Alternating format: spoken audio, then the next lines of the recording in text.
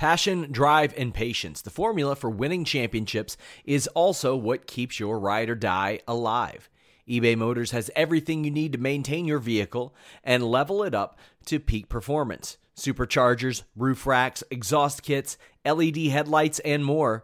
Whether you're into speed, power, or style, eBay Motors has you covered. With over 122 million parts for your number one ride or die, you'll always find exactly what you're looking for. And with eBay Guaranteed Fit, your part is guaranteed to fit your ride every time or your money back. Because with eBay Motors, you're burning rubber, not cash. With all the parts you'll need at the prices you want, it's easy to make your car the MVP and bring home huge wins. Keep your ride or die alive at ebaymotors.com. Eligible items only. Exclusions apply. Say goodbye to your credit card rewards. Greedy corporate mega stores, led by Walmart and Target, are pushing for a law in Congress to take away your hard-earned cash back and travel points to line their pockets. The Durbin-Marshall credit card bill would enact harmful credit card routing mandates that would end credit card rewards as we know it. If you love your credit card rewards, tell your lawmakers, hands off my rewards. Tell them to oppose the Durbin-Marshall credit card bill.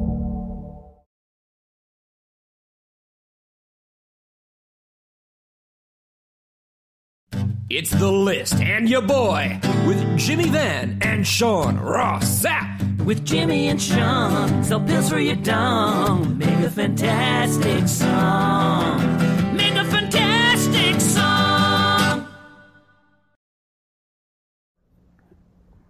Wow, look at how off my camera is. What's up, you guys? It's The List and your boy, July 24th. And you know what, Jimmy? What's that?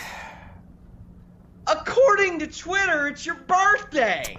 It might be. It might be. It might be. Fix my damn camera. Well, Jimmy, you know, I can't afford the types of surprises that you give me. Uh-huh. But I come bearing gifts, Jimmy. You do? Oh, and they are great ones. Are you ready, Jimmy? I hope so. Here we go. Well, first off, it is a Land Before Time vintage stuffed animal. I'm actually that's going to be a gift to me? This is the real deal. You got to come here to pick it up. I got to go there and pick it up. I have a cord that I'm not sure what it's to, but I haven't needed it in a while. Might not need it again. I saw something like this in a movie. What was the movie that did something like this? It doesn't matter. A flat rate envelope from the United States Postal Service. I don't think it's even been used, so I paid for it. I don't know what's in here. Is it opened? We lost Sean. Oh, Can Sean's you hear back. me? Yeah, Kentucky Here we go. Internet. It's got some sort of art in there. I don't know what that is. Do I get the art too? How about this? A very used Darren Drozdov Jack's Pacific action figure. Vintage. Here is the coup de grace. I originally gifted this to my grandparents. It's still got their picture in it. They died. Now it's yours. I get to have that, really. Of course, if you come and get it. They're dead now. They don't need it. So it's yours. I might actually show up just to get this stuff. But Jimmy, here's the big one. And this one I can confirm is already at your office. Okay. A Sony 4K video camera. It's sitting in your office right now somewhere. I'm familiar. So, because I got it for you for your birthday. No, you didn't. I did. I for sure did. So Sean got an open box special at Best Buy of the exact same camera that we have in the office so that he can use it for interviews. He doesn't pay me enough. Yeah, that's what it is. I had to get this open box that some toddler probably went through. Mm-hmm. So I got it on a sweet discount with my Best Buy credit card. But well, you know what? I want to say a couple of things. So first off, we are 2 weeks away. R.I.P. We are 2 weeks away. Your internet is trash today, Sean. It's pausing. Is it? Yeah. Nah, we're good. Your internet's trash. So first off, we're 2 weeks away from Sean Ross Sapp coming to Toronto, Ontario, Canada. 3rd year in a row, Sean, that he's coming. Yeah. Can you believe that when I met Sean Ross Sapp, he had never traveled anywhere before, and since he met me, This is going to be his third trip. Plus, he went to Vegas. He's going to Chicago. Going to Chicago. That means that I'm the miracle man, Sean. That's what I am. Probably going to DC too, based on the flight costs. There you go.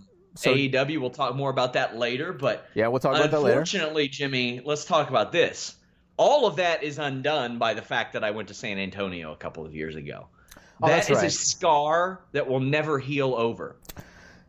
Well, yeah, but you know what? It's easier to heal when you know you're coming back to Toronto.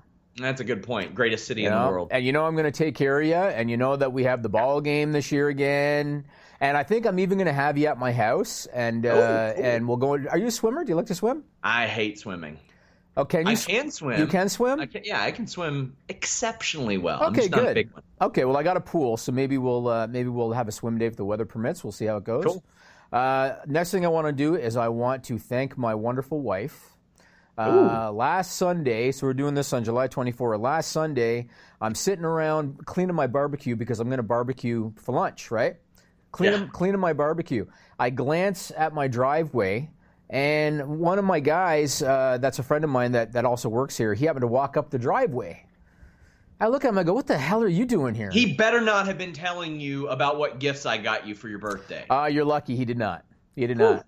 I said, what are you doing here? He said, I was in the neighborhood. I said, you live on the Danforth, which if you don't know Toronto, the Danforth is nowhere close to where I live. Yeah. And he looked at me and kind of smiled and said, I really was in the neighborhood. As it turned out, my wife planned a surprise party for me.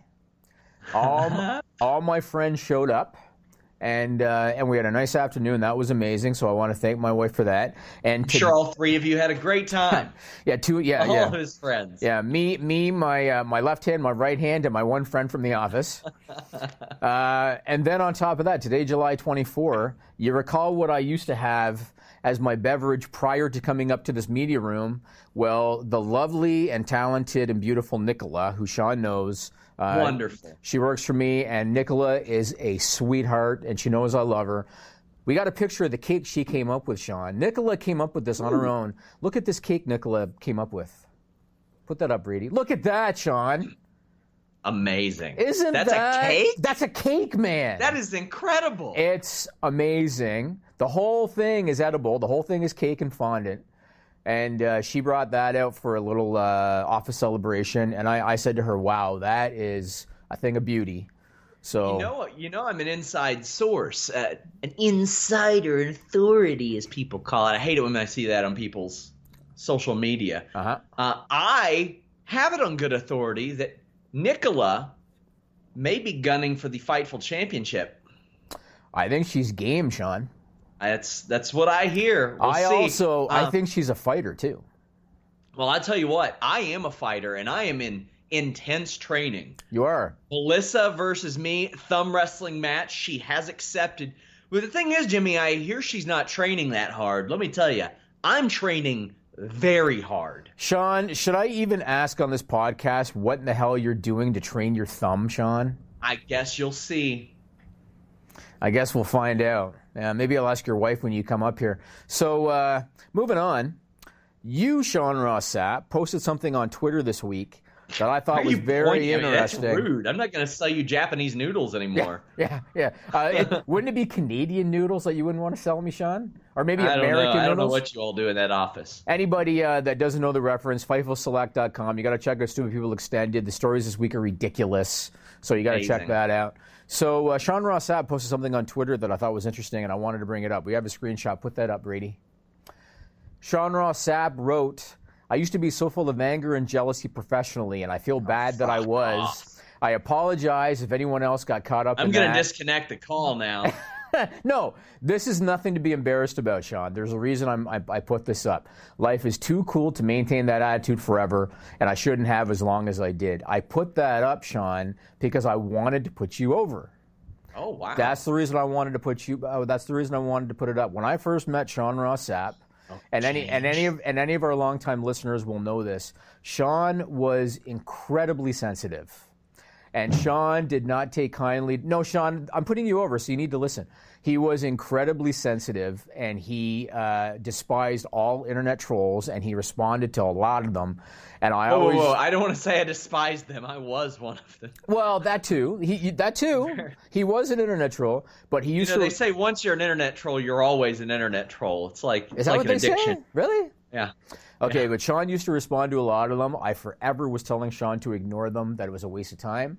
And as time has gone on, I think you've improved a lot. You're still a little rough around the edges, and I still need to kind of work on you a little bit. But I think I can't sacrifice entertainment over everything. I mean, let's be honest. Some of the reason why some people follow me or do that is because I'm willing to say some of these things. Now, am I willing to say some of the things that I used to say? No, but we've seen incredible growth over the last year. I mean, It's true. So I think it's working all right. If I have to zing somebody, I'll do it. But well, Sean knows, because there's a lot of times where I'll text Sean if he says something I don't like, and I'll tell him to like cool it a little bit. But I think that you've improved a lot. I think you've matured a lot, and that's why I put that up. Not because I was trying to tease you. I put it up to put you over, man. Well, I mean, I can't count the number of times like we'll have somebody either working for us or like somebody I've trained at the gym or something, and myself and Carol will have a conversation about them, and I'm like, well, they're like 20, 21 years old. I mean, I'm still growing at 33. Like, I can't imagine like defining myself based on something I did or said in my early 20s, and unless it was something horrific, which fortunately didn't happen. So another 10 plus years, Sean, and you'll be like me, and you'll ignore everything. Give yourself another 10 plus years. Yeah. That's what I look forward to. All right, let's move on and talk about the story of the day. We're doing this on July 24th. I'm going to turn the floor to you, Sean. AEW made their news official today, even though the date and the time was pretty much already known. They made it official. Turn it to you. What happened with AEW today? They announced their TV deal with TNT. It will air every Wednesday, 8 p.m. Eastern, 2-hour time slot. So starting October 2nd, Washington, D.C., thinking the Capital One Center. That's a big venue, Jimmy. Yeah. That's a big one. Yeah. Now, there is not a name for the show. They said at the I think it's a Television Critics Association panel today that they will announce it soon. A lot of the more violent and questionable material will be stuck or kept on pay-per-view. I like that. I do too. It's an interesting approach. I like it. I don't know how their travel will be. They say it'll be weekly live. I mean, They see that they can run TIAA amphitheater, and this is me speculating. Maybe that could end up like an Impact Zone for them, where if they need to go somewhere, they could go there. Yeah, but I don't think so, because the press release said that the show will take place in different cities across the nation each week. That's what they said. Oh yeah, so, I'm just saying that's a fail-safe for them. Yes, like that could be beneficial. Yeah, I'm excited about this. I am too. I had approached you a couple weeks ago. I couldn't run the story yet because there was a lot going on there. But WWE had told people in the know that no matter what night AEW ended up on, NXT was going to go up against it. And the hope is that it will be on Fox Sports to some degree. I don't know what channel. I don't know any of that. Right. Don't know if NXT would be expanding to 2 hours. But straight up, they're doing that. And I thought Dave Meltzer had a really good tweet a while back. Vince didn't really see the WCW competition coming. He sees AEW's competition coming, and he's going to do everything he can to prevent a round 2 from going. I'm excited, man. I cannot reiterate enough, and we've talked about this on this podcast, I can't reiterate enough how good this is for the business. Yeah. And again, we've talked about how pro-WWE people hate AEW because they're threatened by it as fans for some reason, and pro-AEW people are just WWE haters. So you got a lot of people on one side that want the other to fail. I think this is great for the business because when you think back to the Attitude Era, which is arguably the hottest, well, not arguably, it is the hottest era in the history of pro wrestling, I think that there's 2 reasons why that was a fun era as a fan.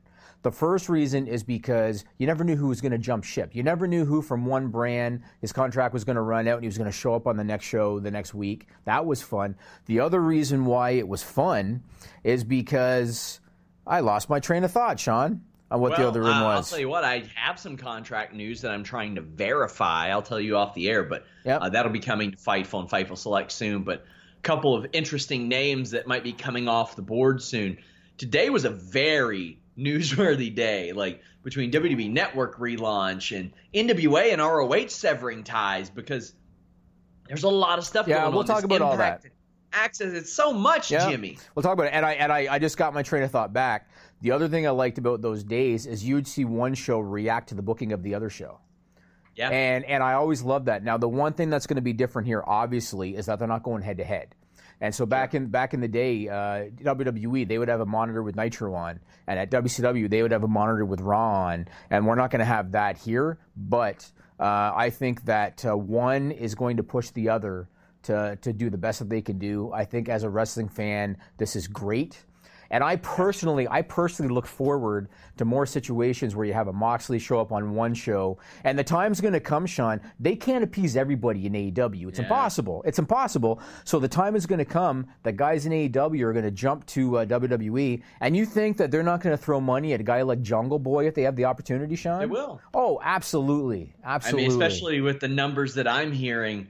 The pay scale has changed again, Jimmy. Not just because of AEW. Right. The pay scale has changed again, I'm told, with Gallows and Anderson, and what they got. Yes. An unbelievable amount. Right. Now, this changes a lot of stuff for us, too. We're used to going Monday, Tuesday, and then me and you are here wrapping up the show on Wednesday. So instead, it'll be like me and you, if we stay on Wednesdays, previewing a night of head-to-head action.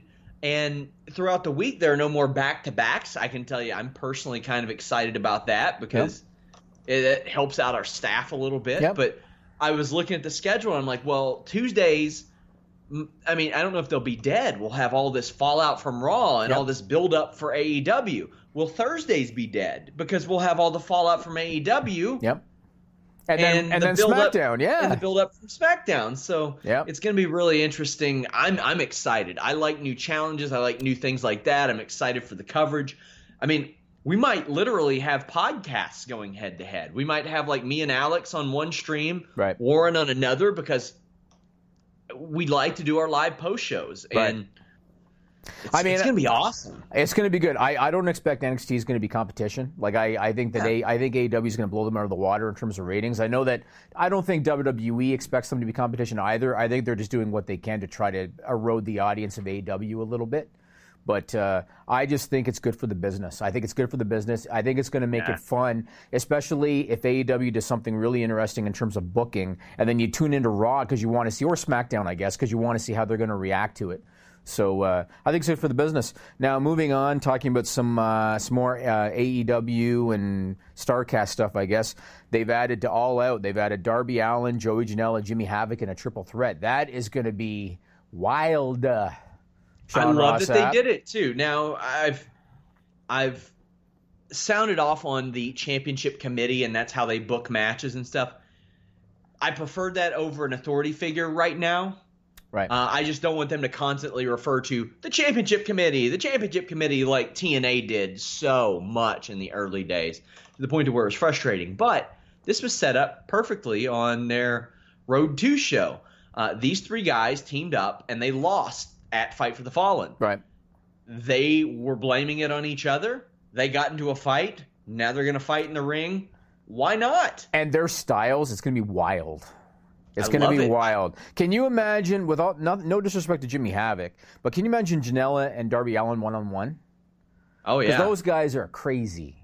It's going to be a very fun matchup, I think. Now, one other thing that's going to be happening All Out weekend, you and I talked a little bit about this, and aside from that, and I again told Sean Ross Sapp, I just don't see it being the big deal that some people do. So StarCast announced that CM Punk is going to be doing a Q&A. And Sean hit me up when it broke saying, can you believe it? CM Punk is doing StarCast 3. And I kind of deadpanned the whole thing to Sean, and I said, so what? My opinion, very much like The Undertaker at StarCast 2, it's a paid booking. I don't think anything else about it, but...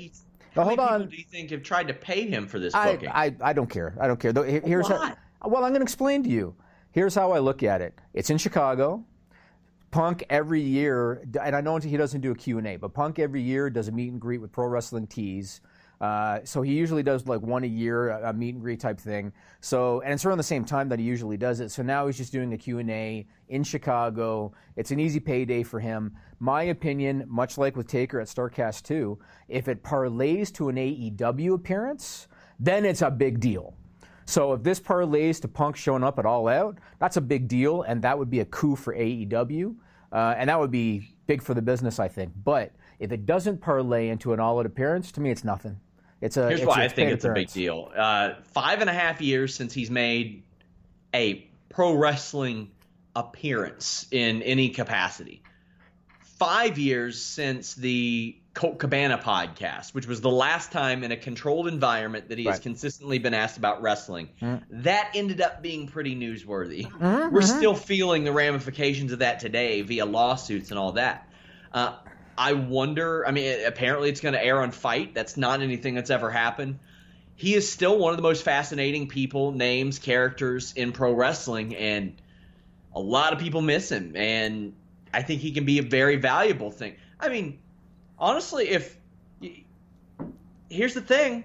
Even if he doesn't wrestle, if AEW got him to do color commentary, that would be big. Oh, I agree. I absolutely agree. He's fantastic at that. He could be, and I don't know if it's something he'd be interested in, but I could see him being like their Jerry Lawler, their guy that does commentary, and if he has to step in the ring here and there, that would be cool. Of course, the speculation is going to launch. Young Bucks say, well, not right now. It's probably not happening right now, but I do think it's big and important, and I can't wait to take in this panel. It'll be interesting. I think about Jericho's interview. Jericho did an interview where he said we don't need Punk, and Jericho is the king of reverse psychology, and so when I hear that makes me think, okay, maybe they're talking to Punk when Jericho says we don't need Punk. But again, I'm gonna ride it out. If he appears at All Out in any capacity, whether it's at ringside shown on camera, whether it's doing commentary, whether it's doing anything, then to me that is a coup for AEW. If it's strictly a StarCast panel, to me it's nothing. But that's just my opinion. It's my opinion. I think he worked himself into a shoot, so to speak, because you know how back in the day in that interview he said, I might go to PWG and wrestle the Young Bucks. Right. And then there are times when he said, okay, nobody made me an offer. Nobody put a number down. Nobody did this. Well, let's be honest. Who besides WWE could have afforded the amount that he probably would have asked for? Well, I'll tell you what, Tony Khan can. Yeah, I mean, I think at All In they could have, but I think it was a situation where I don't think the Bucks. I think they wanted to gauge his interest before they even threw a number out there. Sure. And I think that Punk probably didn't come off like he was interested enough for them to even throw a number out there. You know? Yeah, I can't pretend that I know that they've done that, but I know that Matt Jackson has talked to him because he said as much. Chris Van Vliet. And I'll tell you this too. I mean, Sales 101: don't make the first offer. And so if the Young Bucks aren't idiots, and I don't think the Young Bucks are idiots when it comes to business, they want Punk to tell them what he wants. They don't want to tell Punk because they might end up way overshooting what Punk is willing to take. You know what I mean? Yeah. So I don't blame the whole situation. One other note regarding AEW, and I think this is pretty noteworthy, and this is regarding Pac, a.k.a. Neville. He just lost that Dragon Gate belt, Sean. That Dragon Gate belt that was like an albatross when it came to booking Neville Pac because he refused to put anybody over. He lost that title. And so that tells me that it's going to open the door to AEW business. I don't know his visa situation, but it would not shock me now if he appears at All Out. Yeah, he should too. I think that it's the best possible situation for him professionally. Right. It depends on how dedicated he is and if he wants to move back to the States or what his visa situation might be. I don't have a damn clue, but it's hard for me to believe that it's just, he didn't want to lose because he's not had any bookings in the U.S. in how many months, and that's questionable to me. Didn't show up for StarCast? Okay. Interesting. We'll see what happens. Moving on. How's our time? What do you think of Raw Reunion? Nothing happened. It was shit. The Bray Wyatt thing was good. It was good. The 24/7 title, sure. All right. Yep. The viewership, amazing. Yep. Good for them. Nothing happened. For me as a fan, again, because I watch this stuff not just as a critic, I guess, but as a fan too, it was great to see John Cena. Hadn't seen him since WrestleMania, so it was good to see John Cena. It was good to see Stone Cold Steve Austin. We saw him at, Raw 25 in January of last year. And it was good to see Stone Cold. I was surprised to hear that he was nervous cutting a promo, considering that he's one of the all-time great promos. So that was kind of interesting to me. But Stone Cold still looks to be in good shape. Like you said, the 24/7 stuff was fun. I heard the booking was a mess because Legends couldn't get medically cleared for contact. Did you hear about that? Several of them actually had an exclusive up on Fightful Select recently about that. Like people like Scott Hall are on a no-contact list, a strict no-contact list as far as getting physical and stuff like that. And I mean, that's standard. Like, there are a lot of those people that WWE doesn't want the liability of them taking a punch, maybe them taking the liberties of doing a bump on their own, and then all of a sudden they're in trouble. I know a lot of people saw that Bray Wyatt spot, and they said, oh, no, he only did the mandible claw because Foley can't take his finish. And that is viable, but I'm hoping that was Mick Foley passing the torch to Bray Wyatt with respect to the mandible claw, because this new Bray Wyatt character doing the mandible claw, a move that you can put a guy out with when he's fresh. That's a perfect finish for anybody, right? And it's one of those you can do to anybody. That's what I'm saying. You can do it to anybody, and you can do it to them when they're fresh, and that's the kind of finisher and it fits Bray Wyatt perfectly. Yes, the mandible claw. So I really hope that that's what that was. Now, to me, there was two issues with Raw Reunion that I had as a fan and as a wrestling critic, so to speak. The first issue was we are 2 weeks away from SummerSlam. It's supposed to be WWE's second or third biggest show of the year, and they did zero on this show in terms of SummerSlam progression. They did zero, with the exception of the schmoz with Becky and Natty and Seth Rollins cutting a promo about Brock Lesnar. Other than that, they did nothing to progress SummerSlam, which to me is very problematic when you're 2 weeks out. That was number one. Number two, and we've talked this before, Sean, and this is my problem with these reunion shows. These reunion shows are a reminder to your viewing audience that the previous era stars were bigger and more important than today's era stars. And that is the one thing I hate when they do this. They went off the air with Steve Austin cutting a promo in a ring full of legends, and the current guys were nowhere to be found at all. And that was your main event promo on the show.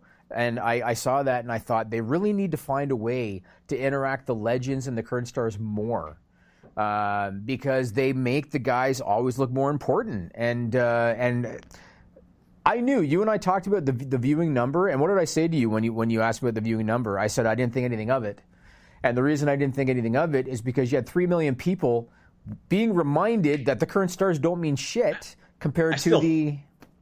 Yeah, I still think a lot of it because of the number. We see what they can draw. We see how many people can show up there. It's true. Because there's all this talk of diminishing returns and all this crap. But, how did you not have Steve Austin interact with Becky Lynch? Or Kevin Owens. Did you see why did we need Roman Reigns versus Samoa Joe on this show? Why wasn't Roman Reigns interacting with somebody else? Have Roman Reigns out there with Seth Rollins in the Clique and all that stuff. Why not? Jesus Christ. I didn't need all that, but I'll tell you what you guys need. You need to listen to my interview with Alex Hammerstone of MLW, their national openweight champion. He's in a stable with Richard Holiday and MJF right now. Actually told me that he cut his hair because he was being told that he looked too much like Triple H. It cost him some TV opportunities. This is going to be a name to watch out for. I told you guys this about MJF last year. Keep your eye on Alex Hammerstone. Take a listen. You've had this feud that's gone on with the Hart Foundation, so you've been in there with Brian Pillman's son, but now you've got somebody out of his father's era in Savio Vega that you're facing next week, and he's had a bit of a resurgence nationally lately with MLW, and I know he was in the J-Lit tournament recently. What are you expecting out of a Savio Vega in the ring, like compared to some of the younger guys that you're facing these days? Well, the thing is, the younger cats, they've got speed, agility, they've got all these crazy type of aerial moves that are being innovated day in and day out. But at the end of the day, they're pretty easily put down and overpowered. Whereas somebody Savio Vega, he's got a bag of tricks that, maybe goes a little deeper than I am used to. So I guess you could say expect unexpected, but you don't really change your game plan. You just, when you're me, and I've been as dominant as I've been, kind of come in planning to, if it ain't broke, don't fix it. Do what got you to the dance to keep on dancing. I know some people think this is kind of a little out of left field, Savio Vega and MLW, but there is at least a little bit of brief history here. He beat your buddy MJF in AIW. What was it, last month? Well, I can't say that I even was aware of that, but that just gives me all the more motivation to do it for the dynasty. So how are you approached with this match? Like, who's the person that comes to you and says, "Yep, we got you booked for New York. Savio Vega is the opponent"? Well, I mean, a lot of the times that's the thing is, when you're in the position of holding a championship title, you're kind of in the position of, bringing all comers, especially with the open weight championship.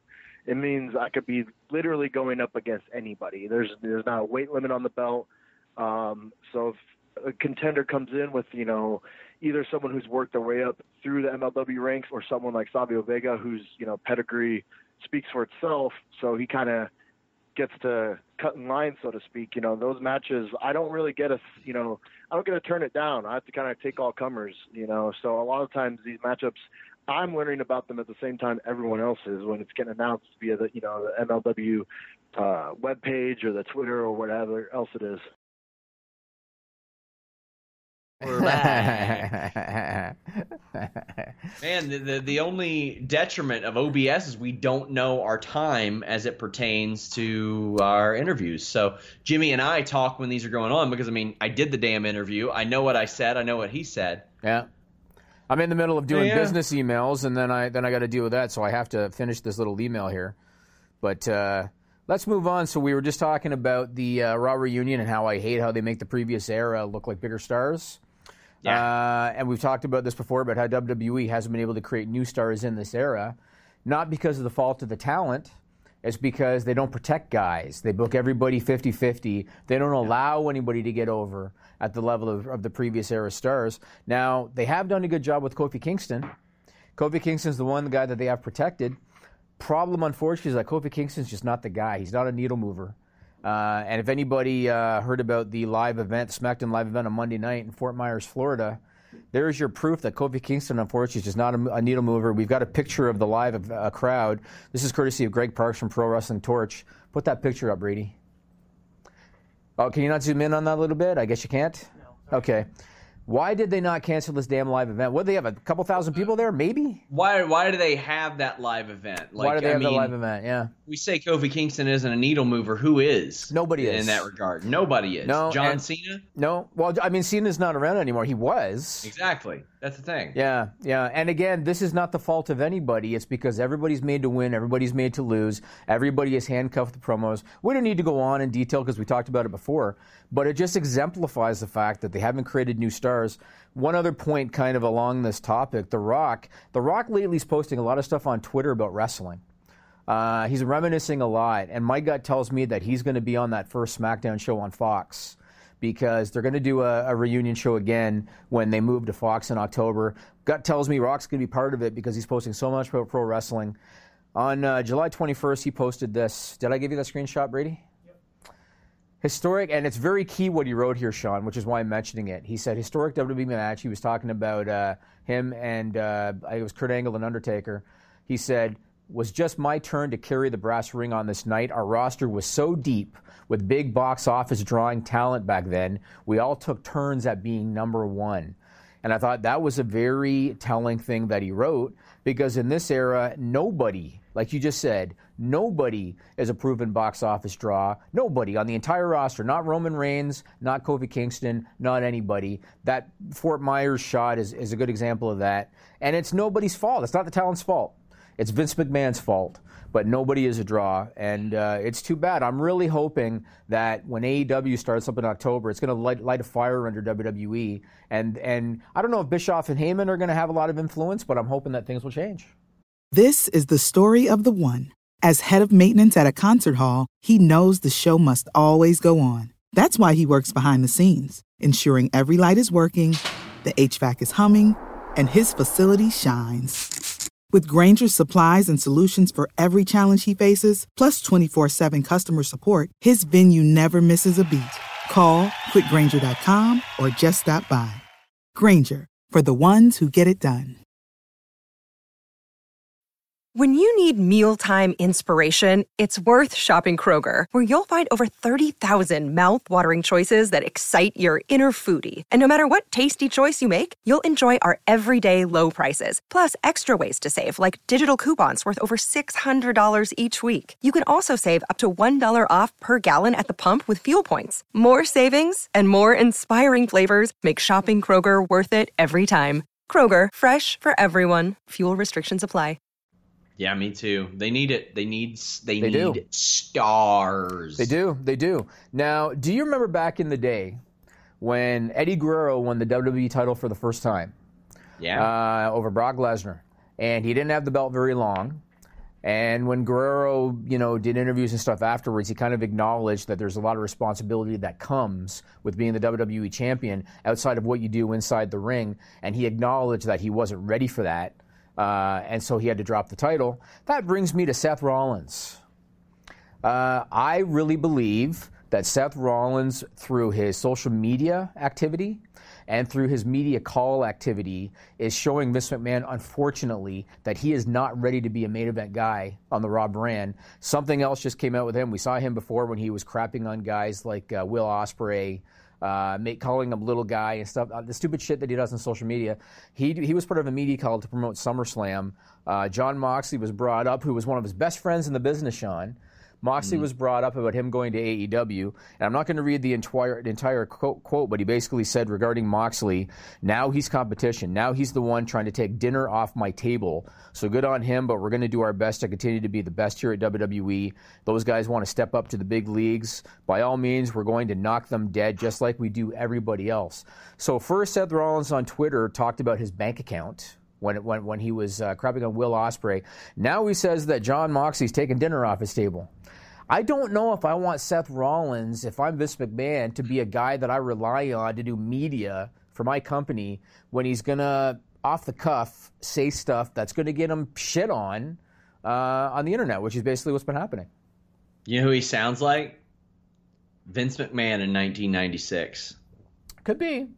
That is exactly who he sounds like. Like when he would write letters and do press releases about how WCW was vile and vulgar and all this stuff, and he would talk about money, whether it be good or bad. I mean, that's the whole Mr. McMahon character. Right. All this stuff. This is Vince McMahon.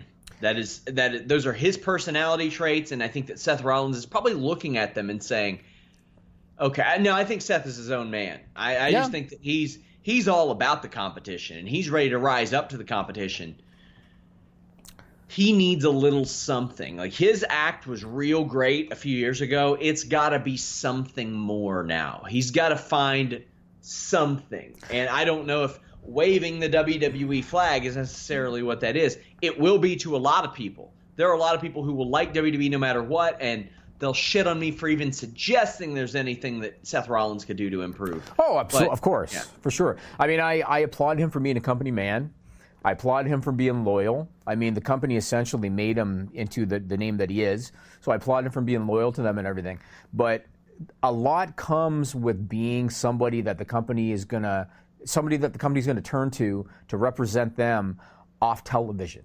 There's a lot that goes with that. There's a reason why The Miz, all those years that The Miz was a plug on television, they still sent him to Conan O'Brien.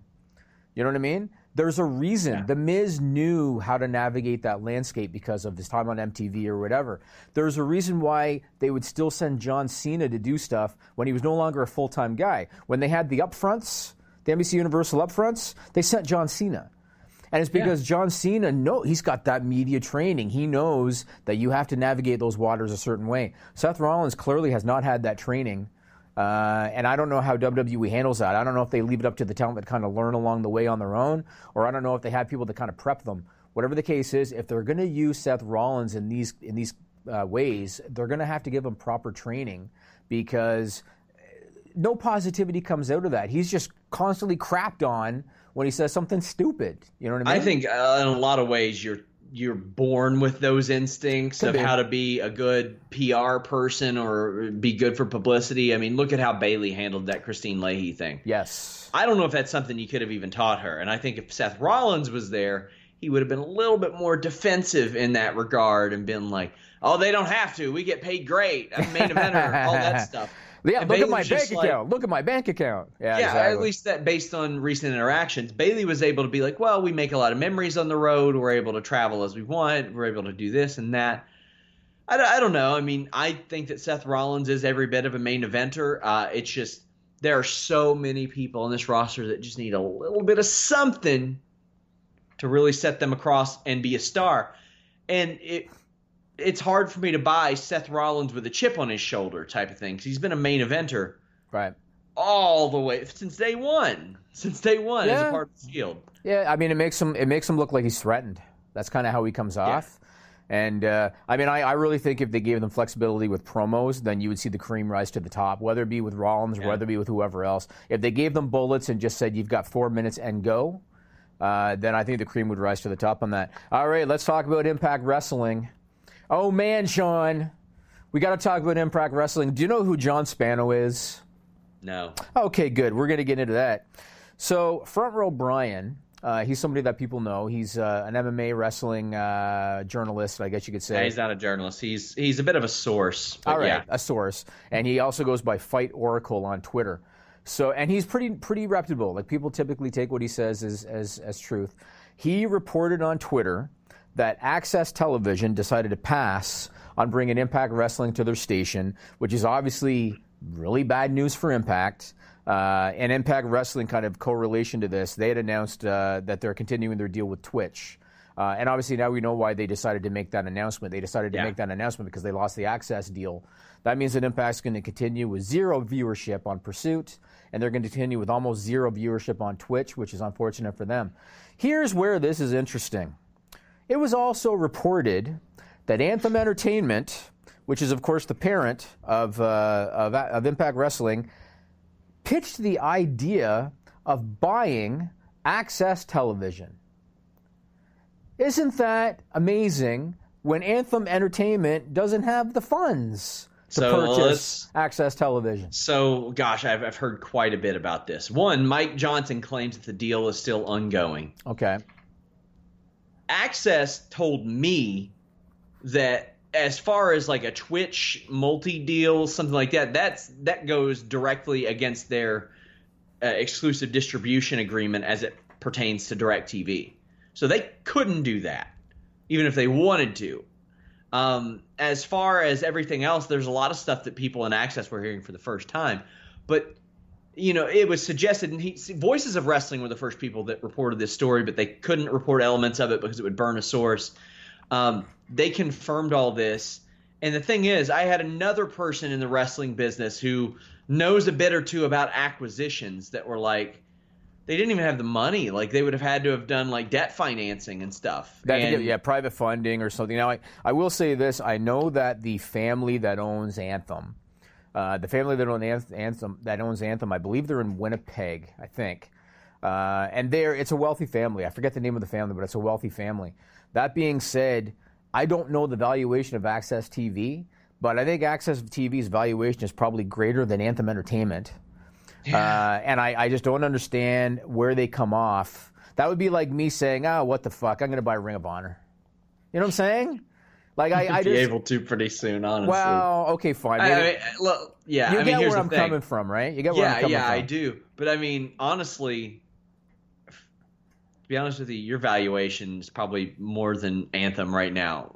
Legitimately, your company's? Well, maybe the company, but the family's very wealthy. So sure. Yeah. But I mean, I look at that and I'm like, okay, so the word was that that Impact or Anthem were trying to find a domestic home in America for Fight Network, and I'm like, could you fucking imagine being like, you know what, we got to get on American TV, the Fight Network, after they let John Pollock, Wei Ting, and Robin Black go? Yeah.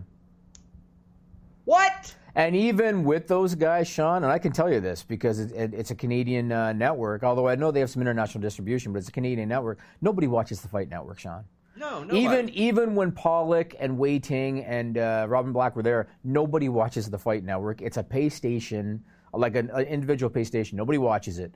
But it reminded me of John Spano. So if you're not familiar, so back in '96, the New York Islanders of the NHL, they announced that they had a new owner named John Spano, who was going to buy the team for $165 million, right? This guy missed every pay deadline. Turned out that he was a con artist, and his net worth, Sean, was lower than mine. Seriously. His net worth was lower than mine, and he was a con artist that said he was going to buy the New York Islanders. And obviously it didn't happen, it all fell apart. When I hear about... How far back was that? 96. My God. Yeah, when I hear that Anthem Entertainment was going to buy Access TV... I just think to myself, who is going to buy that for a second? And Mark Cuban is not an idiot. He's not an idiot. Hell no. And so when this news came out that they pitched the idea and Access basically said good day to you, it's because Mark Cuban's not an idiot. He would look at that and go, I'm sorry, you're going to do what? You're not going to buy me. I'm going to buy you. You know what I mean? It's ridiculous that, and Anthem, the reason we crap on Anthem is because they make business decisions like this that are an embarrassment. They are an embarrassment, and they've done it going back so many years, and we've gone on about so many of them, Jeff Jarrett and all this stuff, and the Ottawa tapings, all this stuff that they've done. It's an embarrassment, and for them to think that they're going to be taken seriously buying Access TV unless they go into debt with public funding or private funding. I mean, Endeavor did it with the UFC, Sean. You know what I mean?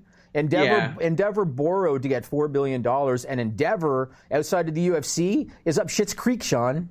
And you know supplied a lot of their clients with shares. Yes, they did that too. As incentives, so to speak. Yeah. But I'll say this, Impact ain't landing that ESPN deal anytime soon, or that pay-per-view deal. No. I mean, UFC, it's funny because I just read a thing about Endeavor the other day. UFC is profitable because they have the ESPN deal, right?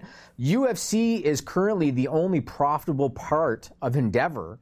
And Endeavor's in the red everywhere else. The problem is because they had to borrow to get that $4 billion, they're really like bleeding money, Endeavor.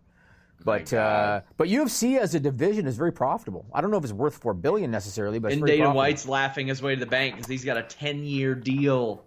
And he separate of everything. And he gets a cut of the profits too, Sean. Oh, Dana White's making a killing. He's doing good. And he enjoys it too. He enjoys the job. Yeah. So Impact Wrestling. Okay, let's go to Stupid People. Thought we just did. Stupid People is what this segment's called. You might wonder why we do it. It's not about wrestling at all. Used to be WWE's weekly usage of stupid nicknames, which we did hoping they'd stop giving wrestlers lame names. But it didn't work, so we gave up. In the new segment, we came up with this Stupid People. Stupid People, stupid people. Duh.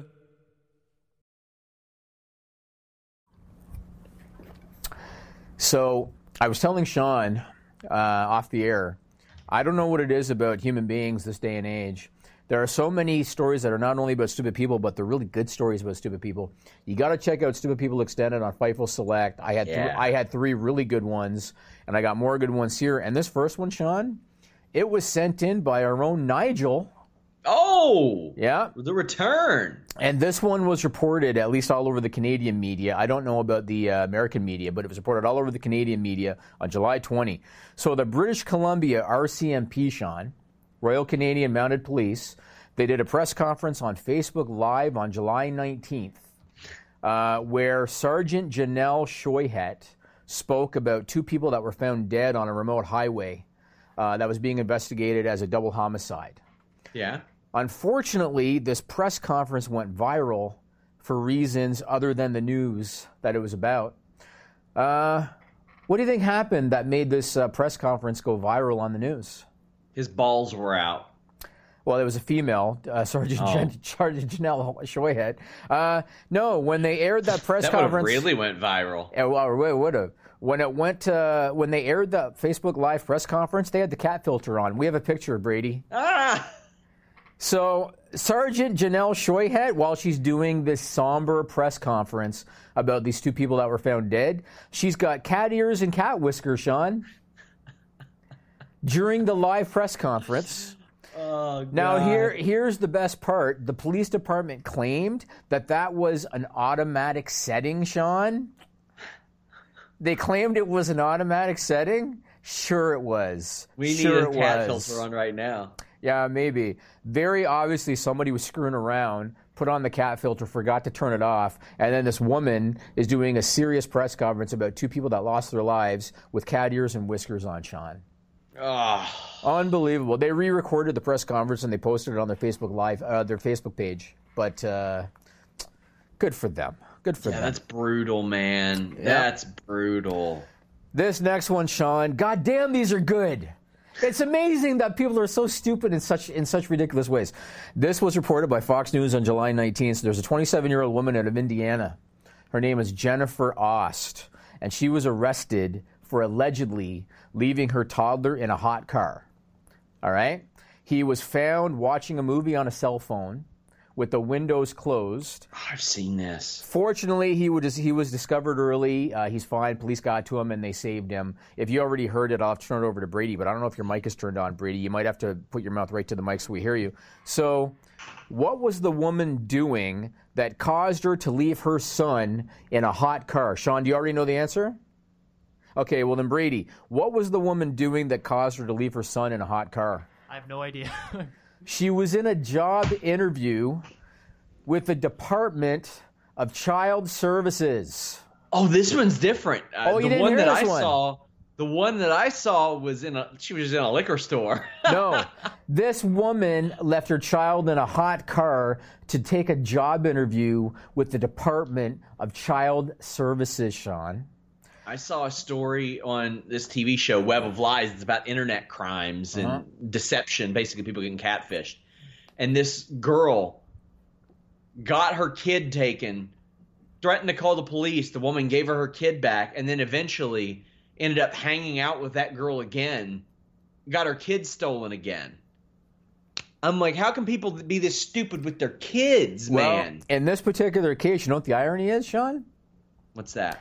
The irony is that both of this woman's children, because she had another child, both of this woman's children are now in the custody. Yeah, of course. Of the Department of Child Services. I couldn't believe that girl I was just talking about. Her kids weren't. They like reunited them, and I'm like, no. Right. It's unbelievable. Unbelievable, these people. This last one, SRS file, reported by the Associated Press on July 4th. And, of course, this was in Japan because, Japan, China, India, it's where this stuff happens. So there's a pop-up exhibit at a museum in Yokohama, Japan, which is just outside Tokyo. And it's getting attention for its cuteness, this story. The story is getting attention for its cuteness, Sean. Aww. Yeah. Aww. What is the story, or what do you think this is about at this museum that's getting attention for its cuteness? They have on display a Hillbilly Jim thumb wrestler. I would actually take that if you're giving me that. I would take that thumb wrestler. Does a perfect power bomb with Darren Drozdov. Look at that. The Droz bomb, look at that. Perfect. And no, this was a great find. Fun fact, this was found at the same place that you got your prototype from. Yes, remember you told me. You told me. Same store. Okay, anyway, this museum, they're known for their cuteness, or the exhibit that's getting attention for cuteness. It's a poop museum. When you arrive, you're asked to sit on one of 7 colorful, non-functioning toilets. You are asked to pretend to poop. Music plays, and when you get up, there is a brightly colored souvenir poop left inside the bowl that you can take home after the tour as a collectible. We have a picture of it. Go ahead, Brady. Look at that, Sean. Oh, my God. Well, Yes. I'll tell you what. If you don't want your house to turn into a poop museum, check out the litter robot. It helped me out. I'm sure we got a link somewhere that'll give us a commission. Whew, boy. Yep, there's also a ceiling-high structure in the main hall, shaped like poop. It erupts every half hour, and it spits out little foam poops that you can take home. We were waiting for that. The world was waiting for that. I mean, have you ever seen the South Park episode where Bono is the world's largest shit? I have not. I can't say I have. It's fantastic. They got to at least show that there. So, on to other news. Ring of Honor and NWA, what the hell happened? I'm told that the story that came out is pretty well accurate, but that Ring of Honor isn't interested in any input. And that's the thing is, I've been reporting this for a very long time. You look at a lot of situations, a lot of the relationships that have frayed. The All Elite guys wanted dual contracts. They didn't want to listen to input. You look at the dojo situation. I was told that the Monster Factory guys wanted to apply some input. Mm-hmm. They didn't want to listen. So that relationship ended. The NWA, from what I was told, they want a little more input on some things. And that didn't end up working out, and the relationship frayed. And Ring of Honor is not in a good way right now. No, I mean, they're really not. I was very, I questioned the use of Bully Ray as a creative force. Well, he's a fantastic character, but I do wonder that myself. Yeah, I questioned that. I again questioned, we talked about this, I questioned the decisions they made at that MSG show, because that was the show that everybody was watching. That was the post-Young Bucks, that group of talent era show, when they had their biggest audience, live audience they'd ever had. That was their opportunity to show their audience what they had cooked up post that group of talent. And what did they do? Like we talked about, they brought Enzo and Cass in on a one-off. They brought Beautiful People back because of Bully Ray's input. I really questioned those decisions. Well, that wasn't supposed to be a one-off. But yeah, there were a lot of people in the company that were pushing for Marty Scurll to get that title. And I shouldn't even say this because I haven't verified it yet, but the person that I spoke to in this manner was like, yeah, they wouldn't put the title on Scurll because they say that he's leaving this fall. But Matt Taven's contract, at least as of then, expired before Marty's. But they believe that Taven will re-sign. Right. But this is the same company, Jimmy, that let Jonathan Gresham go work New Japan for a month without a contract. And let me tell you, they were lucky to get Jonathan Gresham back from Japan, because you want to talk, if you were to say to me, where's the one place that you think that Jonathan Gresham's probably going to get snatched up by? Probably New Japan if he doesn't have a contract. Right. They made some weird decisions. There was a lot of heat internally, Jimmy, because they gave their competition a crash course in how to promote a wrestling show at a high level. A lot of the people that worked the All In show, from what I was told, got Ring of Honor checks. Right. And by that I mean like staff and stuff like that. And Ring of Honor production. Ring of Honor owns the All In footage. Yeah. For the love of God. And they gave these people, that was something that I guess the All Elite guys were willing to sacrifice. And man, I'll say it again, Jimmy, I don't know what New Japan could possibly see in a partnership with Ring of Honor moving forward. No, it doesn't make any sense. I mean, just the fact that they have TNT, that AEW has TNT, New Japan, if they want to have a bigger footprint in the U.S., you want your guys on TNT. And so, I don't expect it's going to be a long-lasting relationship. And all this now is off the Summer Supercard show here in Toronto. I think he was going to defend against one of the Villain Enterprises guys. Yeah. So that's done now. Oh man, and I thought, if you want to cater to today's audience, and we've seen this with AEW, if you want to cater to today's audience, you want to have a really good online footprint. And Ring of Honor had that with the NWA, because the NWA had shown with 10 Pounds of Gold that they were really good with the viral videos. Yeah. And Lagana had done a really good job, I thought, with that.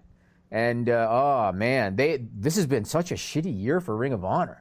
You know what I mean? It's like the MSG show, which sold out on the backs of the guys that weren't even there. You know what I mean? Oh, yeah. That was, the biggest show in the history of the company. And since then, it's been all downhill for Ring of Honor. So, I assume this means they don't have access to Aldis or Eli Drake anymore. Eli Drake had signed like something with NWA. Yes. He's a character, too. He would have been good for them to have. Yeah, another thing about Impact Wrestling I wanted to bring up, they announced that on August 2nd, Impact's going to be doing a show called Unbreakable. It's going to be on their Impact Plus app, meaning no one's going to watch it. And they announced, and look, we've talked about this before. I understand they want to be different, because Impact is definitely coming up the rear when it comes to the pecking order of pro wrestling companies. So I understand that they want to be different, and I understand that they recognize that Tessa Blanchard is their biggest star. But I do not understand how you think it makes sense if you are booking Impact Wrestling to have an intergender match be a number one contenders match for the Impact title. You've got Brian Cage, 270 pounds of muscle, and you've got Tessa Blanchard, all 5'5", 125 pounds of her, and you want me to believe that she's going to wrestle in a number one contender match to potentially face Brian Cage for the Impact title? I cannot reiterate enough how much I hate it, Sean, that they would book that. How are you supposed to take this promotion seriously when they are? It's one thing to do an intergender match as a one-off spectacle, but when it's now a number one contenders match for your main title, I don't know how you're supposed to take them seriously. I don't like it. And what are they going to do when Tessa Blanchard leaves, which she will, to go to either WWE or AEW, because they are both going to throw a lot of money at her? What are you going to do when you're making her the emphasis, not just of your women's division, you're making her the emphasis of your freaking world title picture too? I think it's awful, terrible booking on the part of Impact Wrestling. Everybody should be making offers to Tessa Blanchard. She's one of the best performers in the world. I hope she wins it, and I hope she wins the Impact World Championship too. What? Yep, I do. How does it make any sense with Brian Cage? How does it make any sense? I don't care. It's not real. Oh, man. That's what I don't like about it. What I don't like about it. Gas him out. Make him go longer than 5 minutes. Gas him out. I mean, that didn't happen in the match that he had at the last pay-per-view. Man, that was an outstanding match. Elgin. Yeah. God, that was a real good match. That ruled. That was one of Brian Cage's best performances I've ever seen. But, I mean, tell a story, even if it's a comic book, whatever. I've said it before. I like pro wrestling when I can suspend my disbelief. Tessa Blanchard and Sami Callihan, it's tough to do. Tessa Blanchard and Brian Cage, it's freaking impossible to do. I don't want to see him sell anything for Tessa Blanchard and be taken seriously as your world champion. I did SRS versus Melissa last year. I taught her how to do a goddamn ankle lock, Jimmy. In fact, I tried to teach her. I'm way buffer than Brian Cage, too. But I tried to teach Melissa how to do a figure four, and she looked at it, and I said, I'm going to teach you something else. Oh, really? Yeah, that didn't work. The figure four did not work. So SummerSlam, even though Raw did jack shit when it came to SummerSlam progression, SmackDown did a lot this week. SmackDown was a decent show this week. Did Eric Bischoff have any influence that you know of? Not that I've heard of. Okay. I know that he sat in on the meetings and stuff, so okay. I wouldn't assume so. But the promos were incredible this week. They were really good. I thought that Kofi. I enjoy it when they weave real life stuff with storyline stuff. And the reason I love it is because, again, wrestling fans are not stupid, Sean. Yeah. Wrestling fans know what's going on. They're on the internet. They know the backgrounds of these guys. They're familiar with real life situations. So I love it when they weave in real life stuff with storyline. The Orton Kofi thing was great. I really liked it, and that's a match that interests me for SummerSlam. I loved it that Shawn Michaels told Dolph Ziggler that he's a second-rate Shawn Michaels wannabe because everybody sees it. That's what, with no disrespect to Dolph Ziggler, he is a second-rate Shawn Michaels wannabe. And that's a good gig if you can get it. Right. And so I like that a lot. I would love it if they would do Shawn Dolph at SummerSlam because Shawn's going to be in Toronto for NXT anyway. My gut tells me they're going to do Dolph, Miz, and maybe Shawn will be guest referee or something. Well, but, as Alex mentioned, maybe you could do it at Bash at the Beheading or whatever the hell their next Saudi Arabia show is going to be. You didn't seriously just call it that, did you? Yeah, I called it that last night, too. What, I'm supposed to give it some respectful name? I'd rather just stay away from that. But stay away from the fact that Saudi Arabia is fucking shit. No, I mean we've talked about it before. I mean that's fine. Not poking fun at it. It's fucking horrible what happened. I know. But yeah, I mean Shawn has shown that he will work those shows. And the guy's still in great shape. Did you see him take that bump, Sean? Yeah, it was great. It was amazing. He's incredible. He is still amazing. Still really good. I love that I was able to say something on the air that got you to go, but did you just say that? Yeah, we might talk off the air about that. During the Fightful documentary, this moment will be brought up, and you'll be like, I can't believe he said that. I had to talk to him off the air and say, man, I don't like to get political. Nice. So one thing I want to say about SummerSlam. So they've officially announced 6 matches. Brock Rollins, Kofi Orton, Becky Natty, Bayley Ember, Kevin Owens, Shane McMahon, Bray Wyatt, Finn Balor. Apparently they are going to announce Charlotte Trish Stratus, which is going to be a lot of fun. Obviously, it's a one-off. Trish has a very short commute to get to the Scotiabank Arena, and she's still in great shape for her age. Hell, for any age, but she's still in great shape, and I'm sure Charlotte's going to go over, and it's fine. I don't think Trish cares. I'm not sure if I've ever seen Trish. Can you recall the last time Trish lost by submission? Can you recall? No. So I think it would be interesting to see her tap out to the figure 8. That'd be interesting. Yeah. But that's all cool. But when you look at the roster and when you look at who has not been announced yet, 2 weeks before SummerSlam for anything officially yet, AJ Styles, nothing official yet.